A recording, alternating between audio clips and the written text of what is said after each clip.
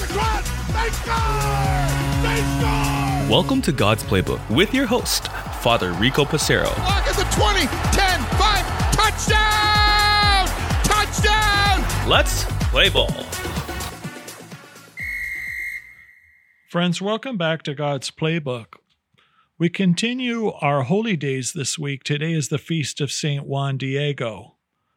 If you're of Spanish background, specifically from Mexico, St. Juan Diego is probably one of your favorite saints, although not just reserved for those from Mexico.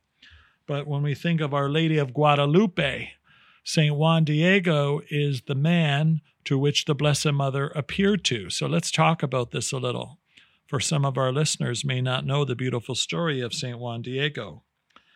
Well, Juan Diego was a very simple man back in 1531, in which he had the special gift of receiving an apparition of the Blessed Virgin Mary, which means that Mary appeared to him. And so near Mexico City, in Tepeyac, I believe it's pronounced, Juan Diego was told by the beautiful mother of Jesus, Mama Mary, that she wished to have a church built on the site of her apparition. Juan Diego went and told the bishop, but the bishop didn't believe his story. And so Juan Diego went back and waited for another apparition of the Blessed Mother. Mary appeared to him once again and asked Juan Diego to gather flowers in his garment and then to go and present the flowers to the bishop. And this would be his proof that indeed she had appeared to him. While this didn't make sense to Juan Diego, he did as he was told, and so gathered the flowers in his garment.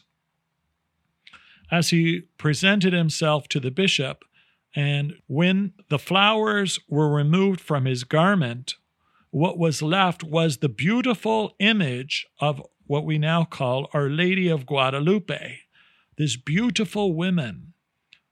And so the bishop realized very clearly that this was a sign from God, and he believed that Juan Diego indeed was given the gift of an apparition of the Blessed Mother.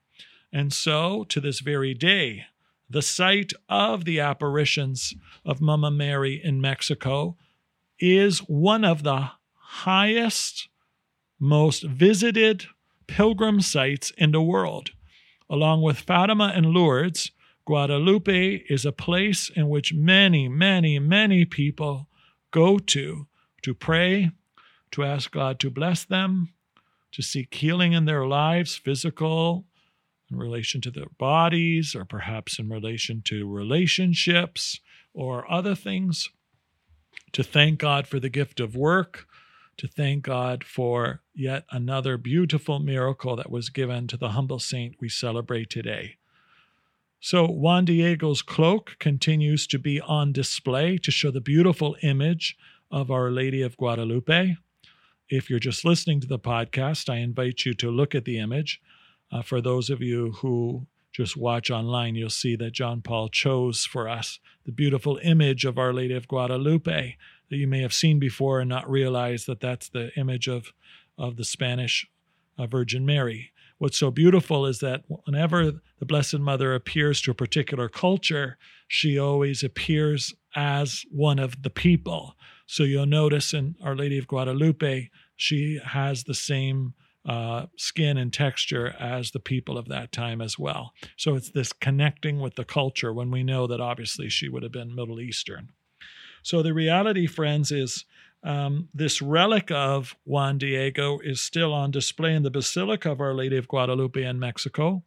And now St. John Paul II canonized him back in 2002, and he was one of the patron saints of the World Youth Day in Toronto back in 2002 as well.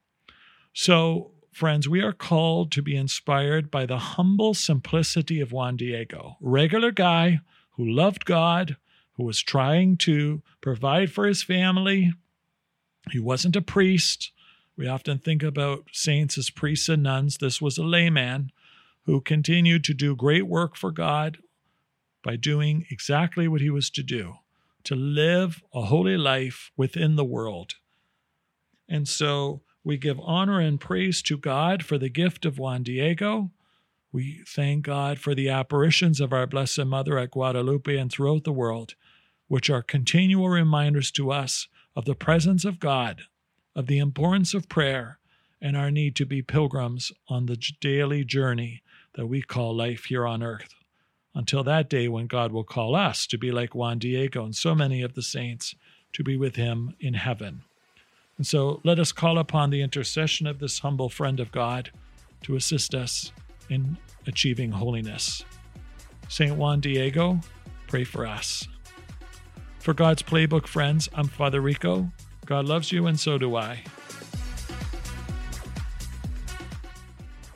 If you like what you hear, please consider supporting us using any of our affiliate links in the description below via Buzzsprout, Ko-Fi, or GoFundMe. Thanks, and God bless.